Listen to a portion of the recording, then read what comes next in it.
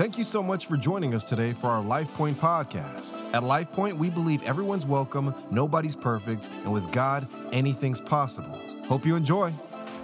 Well, good morning, everybody. How are you today? Love it, love it, love it, love it. I'm so glad you're here. My name is Danny Rivers, and I'm one of the pastors around here at LifePoint. And man, today has been a great day so far. Thank you for being here, especially if you're a guest. Man, you have made our day, I promise you, by being here. And we hope you've been warmly welcomed, got coffee, and enjoyed the worship set so far. So we're glad you're here. Real quickly, I got to reiterate something you just heard. Every year in January and August, our church enters into a time of prayer, 21 days. This year's a little different because we're going into a brand new season that we've never been in before, and that is we're going to move into a brand new building this fall. Yeah, amen, somebody. Yeah.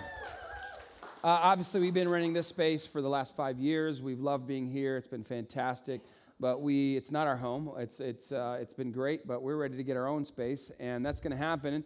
And we just believe that God's going to do incredible things in this new space and it's going to give us the opportunity to do things we've never been able to do before.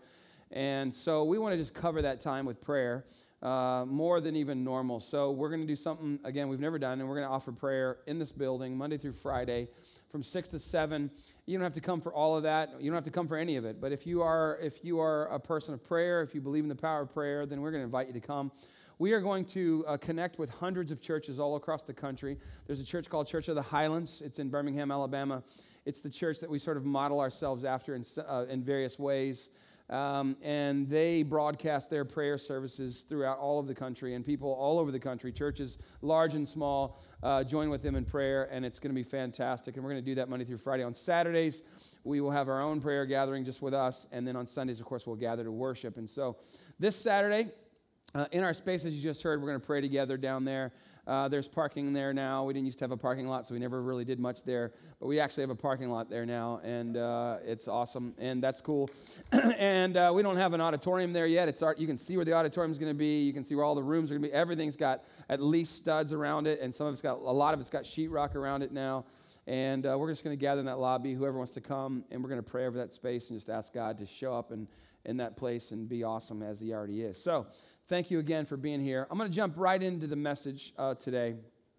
I want to talk to you today about this word grace, and specifically this idea that Jesus is a God of grace. You know, grace is an amazing word, and probably one of the great songs, certainly one of the great Christian hymns of all time is a song called Amazing Grace. You've all heard about this. Even if you're not a Christian, even if you're not a believer, you've heard somebody somewhere talk about Amazing Grace. And it goes like this: Amazing Grace, how sweet the sound, ready? That saved a wretch like me. Think about what you're saying right there. We're all saying, hey, I'm a wretch. But right, it's like, what? What's this dusty old song calling me a wretch for, right? Well, you actually, when you sing it, you're calling yourself a wretch. That's kind of a good thing. And you're like, well, what does that mean? Is a wretch a good thing or a bad thing? I wretched once. That wasn't good, right? Is that the same thing? No, it's not the same thing, but it's just a grand old word. There are other words that say like a worker of iniquity or a transgressor or a wretch, all kind of old style words describing people who are far from God. Whatever the case, the song says it's grace. It's grace that saved us. It's grace that taught my heart to feel. It's amazing grace. Now, it's kind of unusual because when you study the Bible, when you study the New Testament in particular, the Gospels, the first 4 books of the Bible, these are the accounts, Matthew, Mark, Luke, John. These are the accounts of the life of Jesus, the stories of Jesus, the things that He said, the things that He did. And one of the puzzling things is the word grace is almost non-existent in those first 4 books of the Bible. Matter of fact, it's only there 4 times. And 3 of those times are found within 3 verses in 1 chapter of the Gospel of John. It's in the book of Hebrews. It's in the letters that Paul wrote. Peter wrote us some letters. It's in there. Even John's letters, it's there. But Jesus never uses the word. So if Jesus has come to bring a new era of grace, it was the Old Testament, was the law. Now He's bringing an era of the New Testament, the new covenant of grace. Why doesn't He use the word? Let's see if we can make sense of this, and then let's get clear about grace. In John John's gospel, John chapter 1, verse 14, I think is one of the great texts in all the Bible. And John says that the Word became flesh and made his dwelling among us. And we have seen his glory, he says. We have seen his glory, the glory of the one and the only who came from the Father, full of, ready, grace and truth. Full of grace and truth. Now, when John says that the Word became flesh, he's talking about Jesus. That God became a man and he became flesh and he made his dwelling. He came near, he came down to hang out with us. And he came from the Father, and he came full of grace and truth. In other words, John's saying, hey, listen, we've seen him. This is not a story. This is not a fairy tale. With our own eyes, we beheld his glory, the glory of the one and only. We saw him, and it came full of grace and truth. And it's important to notice that grace and truth are together, and oftentimes you'll see that grace and truth together because you really can't separate grace and truth.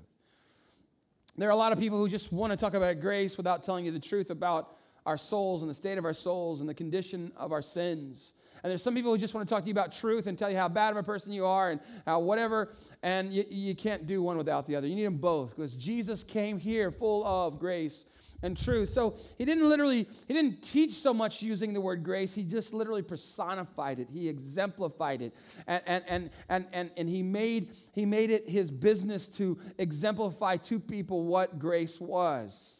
And he did it in such a way that he did it in ways that were better than any other words could ever be. Jesus is grace. So today, I want us to get real clear on grace. I want to just sort of take a stab at helping us get clear on grace. And by the way, stab's a great grace word. Amen? Somebody like stab on grace. Yeah. Now, when we talk about grace, I think it's super important that we get very clear on a few terms that sort of lead us to grace. Two words I want to give you to stair step us to grace. The first word is this word called justice. Justice. It's where right is done. It's where when things are unjust, somebody comes and pays the price and makes things just, makes things fair, makes things right. In our world, there's a lot of injustice, right? We know that. In our society, there's some injustice. And justice is a word all throughout the Bible. So let me just start with a kind of one sentence statement on justice. It is getting precisely what you deserve.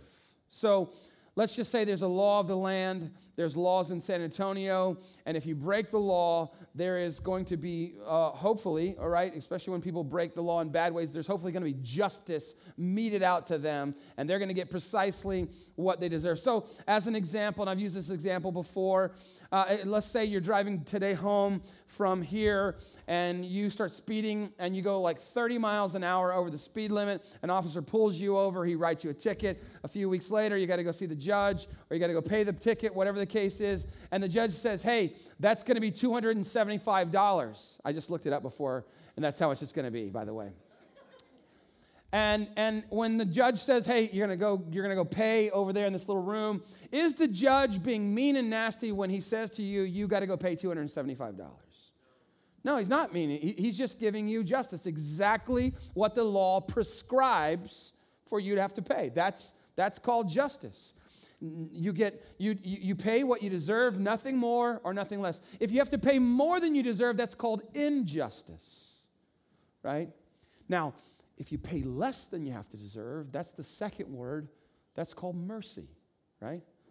And if justice is us getting exactly what we deserve, then mercy is getting a little less punishment, a little less retribution than we deserve. We don't deserve this leniency, but somebody gives it to us, that's mercy. So you got caught going 30 miles over the speed limit. You come to the judge that day. The ticket says $275, and the judge, he played a good round of golf that morning. He's in a good mood. And he's like, you know what? Let's just have you pay $125. I'm in a good mood. And now he's just given you mercy or leniency. That's mercy, little less. The psalmist says in Psalm 103, verse 8, he says, our Lord, this is a great explanation of who God is. Our Lord is merciful and compassionate, and he's slow to anger, and he's abounding in loving kindness. And then in verse 10, it says, God does not repay us according to or in full measure, according to our sins.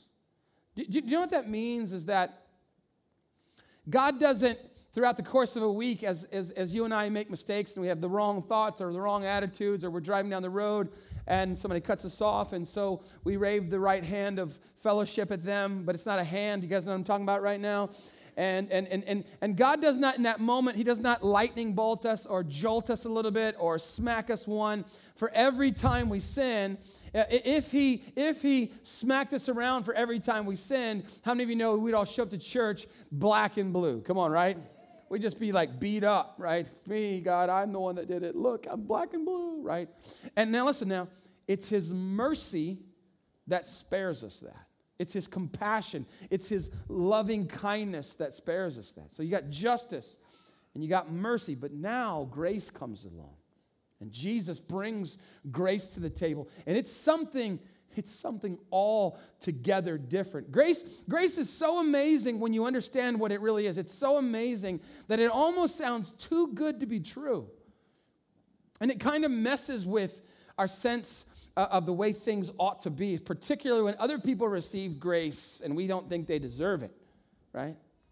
There is no equivalent where grace is concerned. If you look throughout the world's great religions, most of them are based on some semblance of karma, right? That your pile of good better outweigh your pile of bad at the end of the day, and if it's not, man, you're going to wherever their bad place is. Right? That's the world of religions. Nobody has grace except for the way of Jesus, right?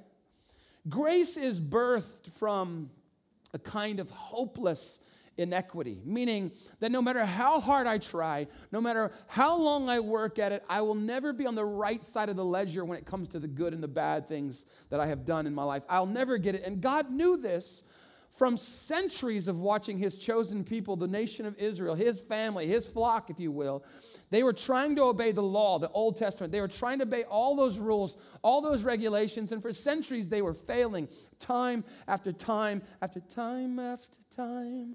If you lost you... Okay, anyways, I don't know. It just came to me while I was saying that. I've been in some 80s music hit, right, going recently, and so little, what's that girl's name? Cyndi Lauper, thank you very much. That lady, right? Now I just know her as the chick on the Acne commercial. You know what I'm saying? Anyways, she's there. Grace. Oh, yeah, I was trying to figure out what I was talking to. So God saw these people fail centuries and centuries. And this is why in John chapter 3 it says that God did not send his son into this world to condemn the world, even though that's what we deserved, but that through him, through Jesus, the world might be saved. Jesus is grace. So then grace is the offer of exactly what we do not deserve. I don't deserve grace. I understand this. I've gotten clear on that. But here's the sort of caveat within grace. We can never recognize it for the incredible gift that it is until we are absolutely aware of how undeserving we really are, right? As long as I think that I can, have grace to save me, but then I can be good enough to take me the rest of the way, I'll never understand, live in, and receive God's grace in the way that I can. So there's justice, there's mercy, and there's grace. And grace is on a how never level. Y'all know what I'm saying? Than justice or mercy. But to truly understand it, we have to go back to justice, which is me getting precisely what I deserve as the breaker of the rules and of the law. Okay, now I'm going to get a little bit uncomfortable for a minute. All right? I'm not, but you are because of what I'm going to say, right? And I'm going to be uncomfortable because of what I say too. We're going to get right down to it. Do you know what it is that we deserve according to the Word of God? Do you know what it is that we deserve? Do you know what is just when it comes to you and I based on our track record? Paul tells us in Romans 6:23 that the wages of sin is death, which means an eternal separation from God. Like we have no right to be in fellowship or in connection with God because of our sin. That's the price. That's what is justice when it comes to us. Other passages of Scripture throughout the Bible tells you that when we commit a sin, What we deserve, what I deserve is immediate retribution, chastisement, the wrath of God poured out towards us, towards sin. That's what we deserve. That's what the Bible says. The scripture says that every single time that we sin against God, he would not be mean or nasty or out of line to separate me from him for the rest of my life, because that's the holiness of God, the justice of God. It's part of who he is, that sin offends him deeply. And you need to know that, by the way, that he doesn't wink and nod at sin. It offends him. It offends the sensibilities, the holiness of God. And he wouldn't be out of line, and he wouldn't be mean and nasty. He would just simply be just. Do you know what we deserve? Well, let's take the 10 Commandments. Commandment number 1. Put God first in your life is what it says. You should have no other gods before me. Put God first. Let me ask you a question. And I'm asking myself this question. Have you, in every situation, in every season, every crossroads, every decision of your life, have you put God first in your life? I'll answer it for you and for me, no. Let's take another one. Honor your father and mother. Have you all throughout your life honored your mom and dad perfectly every single time in your whole life? All the parents will be like, no, you haven't. And then your parents will go, oh, wow, really? Neither have you. And we'd all be pointing the pointing finger of shame and guilt and hara at each other. I don't know what hara means. I think it's horror, but I just went with hara. Anyways. Right, that's what okay, you haven't done that either, right? But let's take thou shalt not steal. Wouldn't it be kind of cool if everything that we have collectively stolen throughout our lives, every pencil we borrowed, all the pens that my staff has borrowed from my office, just because I like the good kind of pens. Anyways, like all of the tools that you borrowed from Uncle Johnny that you still haven't yet returned, you forgot to return. All of the office stuff that materialized into your home office. Come on, y'all, with me. What if it all just showed up on the stage all at one time right now? Whoosh. It'd be a sweetest garage sale ever. Like, we're raising money for the church right now, you know what I'm saying? I don't know why I went with that voice, but there it is. How about this one? You shall not commit adultery, right?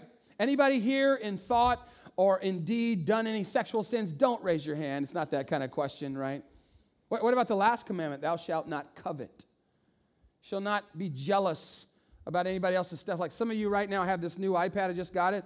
Like you're coveting my iPad. Stop coveting my stuff, man. What's wrong with you people? It's mine. You know what I'm saying? How many of you on further review now have ever, don't raise your hand, have you ever violated one of the 10 Commandments? Yeah, if I ask you to raise your hand, probably anybody who wasn't lying would raise your hands right now, right? So just to be technical here, do you know what we deserve? Do you know what we deserve?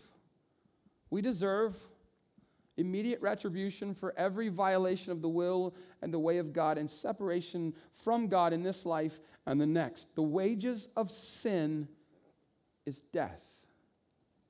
That's simply what we deserve, and God would not be mean and nasty if that's what he gave us. The truth is that there is no righteousness, which just means a right standing with God. There is no righteousness apart from that which is extended to us by the cross of Jesus Christ, by grace. How can I, as a sinner, I know who I am, I'm a sinner, right? An unrighteous person, how can I stand before a holy and righteous God and not be condemned to hell? How can that happen, right? God is perfect, I'm imperfect. God is righteous, I'm unrighteous. God is good, I'm not. God is sinless, I'm sinful. How can I possibly expect to stand before a holy God someday in judgment and expect anything but condemnation, wrath, and hell? The answer is every time that Jesus is grace, and that's what he came to bring to us when he came to this earth. There is only one power in the universe that can liberate us from the power and the penalty of sin, and that's Jesus Christ. Amen, somebody? And he has come to find us, and he has come to forgive us, and he has come to free us. Now, I want to give you a definition of grace from Philip Yancey, who wrote a book that's amazing, and much of this idea has come from this book, as a matter of fact. He says that grace means that there is nothing that we can do to make God love us more. That none of our striving, none of our working hard, none of our rules abiding will make God love us any more than he already does. And that grace means that there's nothing that we can do to make God love us less.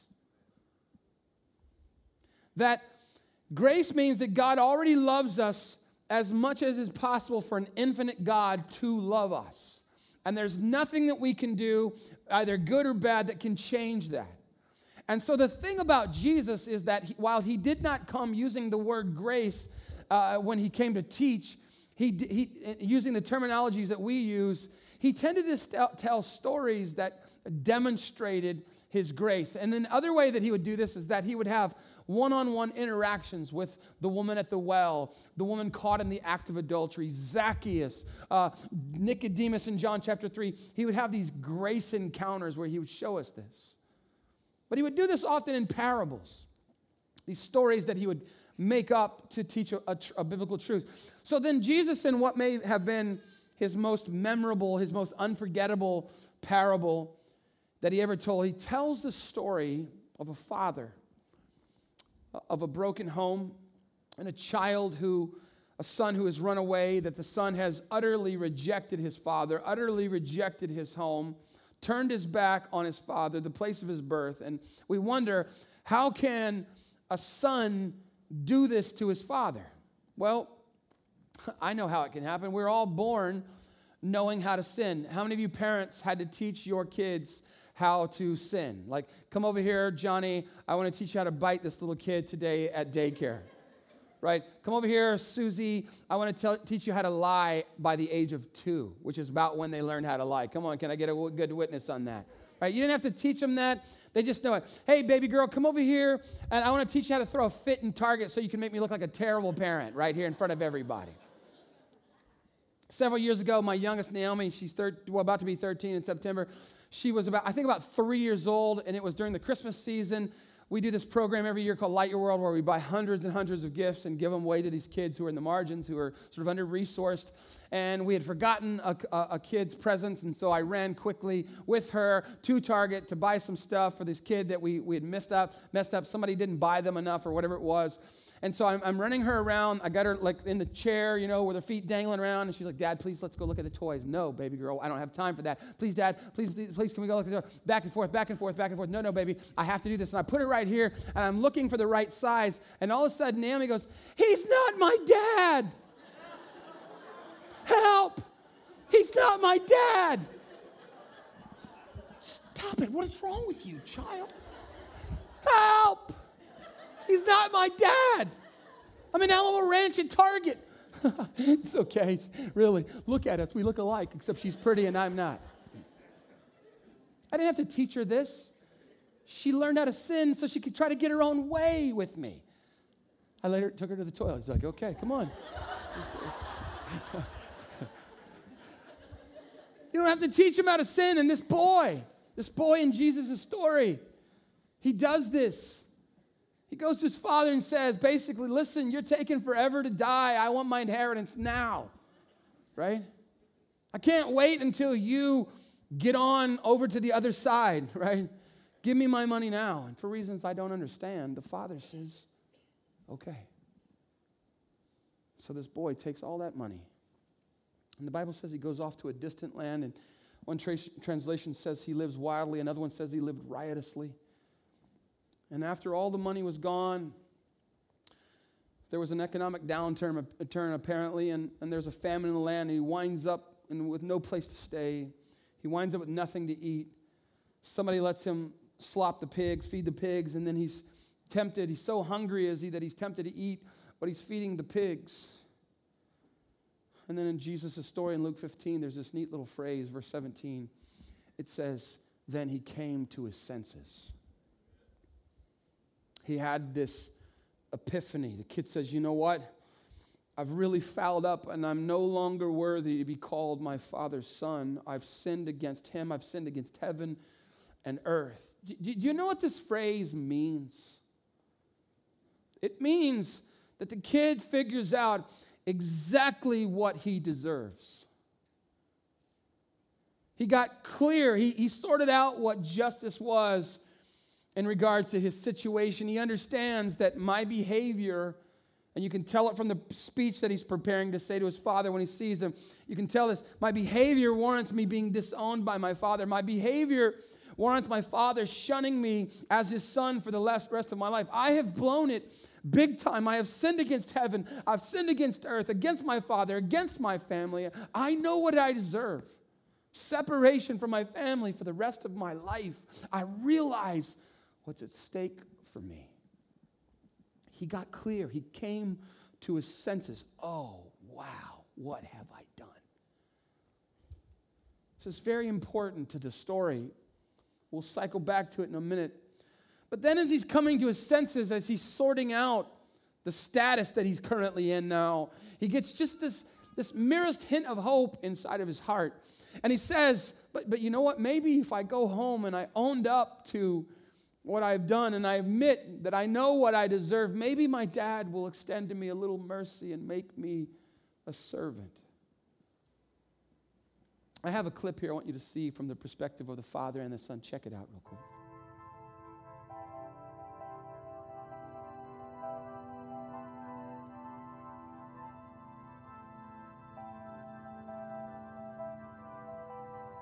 I saw the look in his eyes. He was searching for a prize, worthy of his strength, worthy of his life. In a world full of shiny things, hope that he'd see his name burning bright up high in the city night. And that's when he came to me. Father, won't you give me what is due to me? I gotta go now, time for me to get out of this small town, time for me to live my life, my way, my dreams, it's my right. I know that I gotta dance with the city and own the night. Gotta find someone pretty and toast the wine. Gotta live for the moment, gotta get what's mine. I gotta live for the moment, I gotta shine.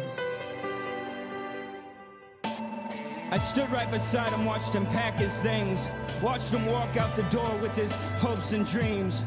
I pray my best prayer for him every night I sleep. I pray my best prayer for him, yet my soul it weeps. Day after day and week after week, I can still hear his laugh and I can still hear him speak. I remember the day that I had a son. I remember our joy and I remember our fun. Weeks turn to months and months turn to years. The hope of my thoughts now consider the fear. Wonder if he's doing well. Maybe he's found a girl. Maybe he got stuck in jail. Maybe he's been shot and killed. I don't know, but I'd give all that I own just to hold my son again. The tears and the blood that I spent, the nails in my hands and my wrists, to cover the sin and the pain that you're in, to give you my peace that you might love to repent. I place a kiss on his cheek and a crown on his head, just to know that my son's not dead. And if you spent all your gold and you're lost and you're cold, just come home. Just come home. Come home.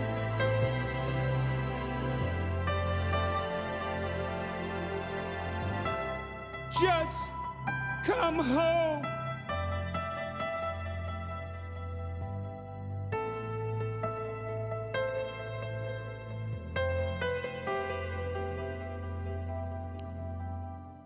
So he heads home, knowing what he deserves, justice. But he's just hoping for a little mercy. And as he's going down that road and he sees his dad, the first thing he does when he sees his dad is he starts into a speech. Dad, I know what I deserve. I've sinned against you. I've sinned against heaven. I'm no longer worthy to be called your son. And he doesn't even have a chance to get to, would you just give me a bunk with the hired hands and what? And you know what happens? His father comes running to him. And by the way, this is the only time you see a picture of a God who will run to his lost sons and his daughters. And the first thing he does when his dad sees him is his dad just spills grace all over him. And you know what's going through his dad's mind? Son, I know what you deserve. I know what you did, but I'm going to do one step better than mercy. I'm going to do something better than the bunkhouse. I'm going to restore you completely. And he just dumps a big old pile of grace on this young man.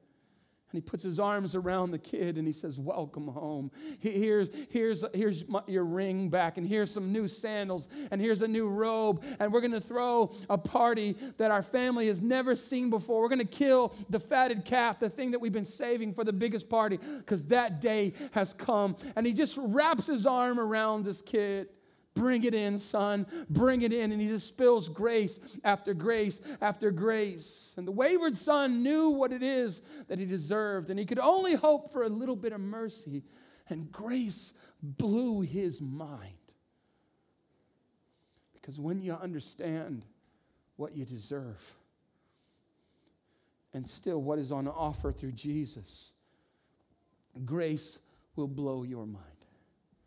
And this story represents the most accurate picture of God, perhaps, in all of the New Testament, that Jesus came bringing grace, that people can get confused about who God is based on religion. Some of them have him as the angry cop waiting around the corner to catch you speeding. But Jesus came so that we could get a clear picture of a God and who he is and what he thinks about us. Yes, even when we are the wayward son. You know, for me, it makes no sense that the father lets him come home and regain his position in the family. And this story is just one of three things that Jesus tells of a sheep that gets lost and of coins that get lost. And in each case, at the end of the story, when the thing that is lost gets found, he says that heaven throws a huge party over one sinner, one person who's disconnected from God when they come home. And Jesus is making the point that when the lost are found, you guys can start playing there if you don't mind. Heaven throws a big celebration. Whenever a lost person repents, spontaneous partying breaks out in heaven. Whenever guilt is kissed away by God's grace, the angels go wild. That's how important a thing coming home is. It's like Jesus is saying with this story, do you know what it feels like to be me? That when one of my sons or when one of my daughters who's wandered off the path comes back, it feels like I've rediscovered my most valuable possession, which has been lost but is now found. We throw a heaven-sized party, Jesus says. You know, for me, it's strange, this story in the Gospels. They're not anything like what I would have conjured up based on what I know. I would have expected, because there's two sons in the story, I would have expected that the father throws a party for the quote, perfect son, the good one over the rebellious one. I would expect to have to get it all right before I could ask God to have a conversation with me, but instead we see Jesus blowing off the fancy, sort of perfect religious folk to go hang around with ordinary people, sinners, who just say, hey, I don't have it all together. And throughout the pages of your Bible, you'll find that God would rather show up and hang out with real people than he would the so-called perfect people. Think about Jesus' crucifixion, because he's not there alone. There's somebody on his right and somebody on his left. And there's a thief on the cross, and he says to Jesus, hey, Jesus, would you remember me when you get to your kingdom? This is probably a murderer. This is definitely a thief. This is a person who justice is being meted out righteously. He deserves to be there. Jesus doesn't, but this guy does. And Jesus says, hey, I'll see you later in my kingdom. I'll see you later in heaven. You're going to be with me. How is that possible? All of these years of doing the wrong thing, and in a split second, hey, you know what? Yeah, because you believe in me, because you trust me, you're going to be here. All because of grace. And that act reminds us that grace does not depend on what we have done for God, but rather what God has done for us through Jesus. In Jesus Christ, we have a God who loves so deeply, so authentically, that he went to the extreme of incarceration and rejection and crucifixion and suffering and death and separation and a grave and mutilation for all of mankind. That this is the same God who the Bible says is not willing that anybody should perish. That nobody should have to pay the price of sin, which is death. But that all would come to repentance, that all would turn around and put their faith and their trust and their hope in Jesus. This same God who helped people lacking with faith by picking up the slack, the same God who helped a murdering bandit on the cross, a too short Zacchaeus by walking closer to the tree, and an adulterous woman, he got between her and her lynch mob. This is the gospel of grace. God coming near. God seeing us, sin and all, no doubt caught in our sins, hopeless to do anything about them, but he comes near to forgive us of those things and to give us new life in his name. And you can't earn that. And you can't be good enough to get it. You can't try hard enough. It's just grace, amazing grace. I wonder what grace might say to us today in this room. I think for those of us who are trying so hard to get it all right and to obey all the rules, and I'm not saying that there's wrong with that, but we're trying to do it, we're trying to get holy and righteous on our own efforts.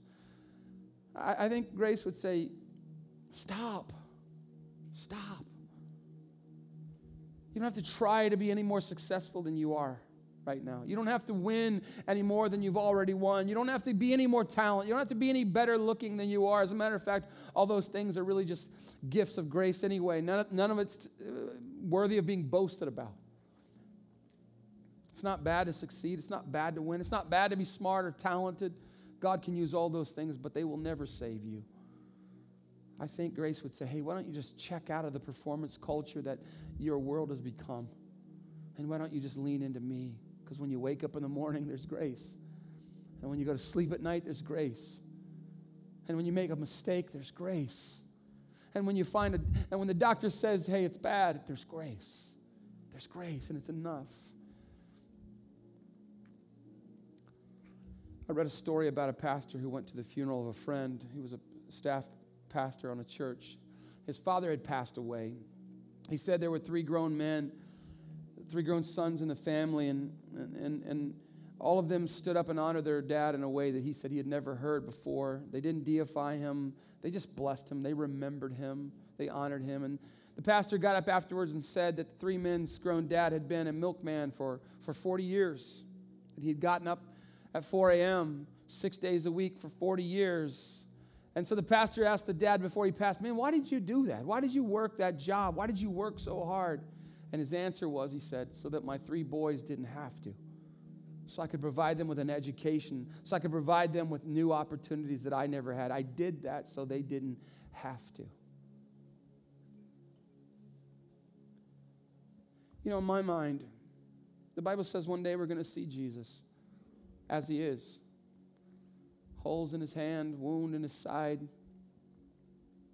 And I'm going to think, and I think of it right now.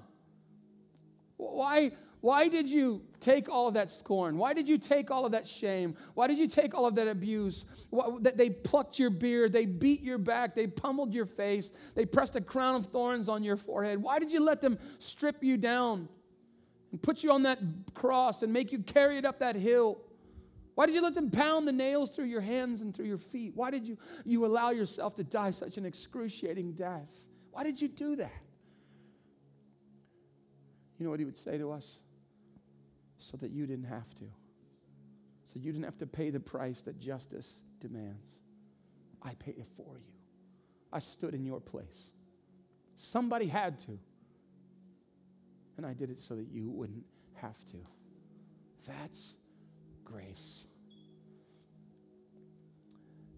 You know, some of us don't understand grace just yet because we say, Danny, you don't know the kind of life I live. You don't know what I've done. You don't know what I just did. You don't know the roads that I've walked. You don't know the dark things that I've done, the places that I've been. And I want to just tell you, it doesn't matter. I don't care what your sin is. I don't care what your brokenness is. I don't care what your pain or your shame is. There is no sin that grace cannot cover, and it comes to us all through Jesus. If we could just bow our heads and just pray for a moment. And I would just challenge anybody who would say, you know what, Danny, I'm in need of a rescue in my life. I'm clear about the fact that I've tried my life my own way, and it's gotten me into a lot of hurt and a lot of heartache. And I just want to invite Jesus to be my rescuer, to be my Savior, to be my Redeemer. So, Lord, we just come to you in this space. Thank you for grace, God. You didn't have to do what you did. You didn't have to pay that price. But thank you. You did it so that I didn't have to. And God, many of us are in this space today, and maybe we've never bowed our knee. Maybe we've never given our hearts to you. Maybe we're still the son out trying to figure it all out on our own. But today we realize we've gotten clear where we're at. We want to come home. And we see in your story, God, a picture of a God who comes running to where we are the very moment that we turn. The very moment that we say, I don't want to do this way. And the moment that we turn and point our faces back towards him, he comes running to where we are to rescue us. So God, we just come to you with our brokenness and our pain and our shame and our guilt and whatever it is that we're carrying around this morning. We just say, Lord, would you be my Father? Would you be my Savior? Would you be the forgiver of my sins? I bring you my hurt, my pain, my brokenness.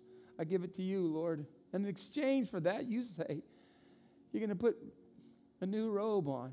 You're going to dress me in your righteousness. I won't have to stand before God in my own righteousness, my own rightness, but I get to stand before him in yours. You were perfect. I'm not. You were perfectly holy. You never made a mistake, and I've made a lot of them. But because of you, I can stand before God, knowing that I don't stand in my own self, but I stand in your righteousness. Would you be my Lord? Would you come live in my heart, I pray. In Jesus' name. Hope you enjoyed the podcast today. If this ministry has impacted you in any way and you'd like to help us continue to reach others, please visit lifepointsa.com/give to make a donation. We hope you have a great rest of your week, and we hope to see you soon at one of our Sunday worship experiences. God bless.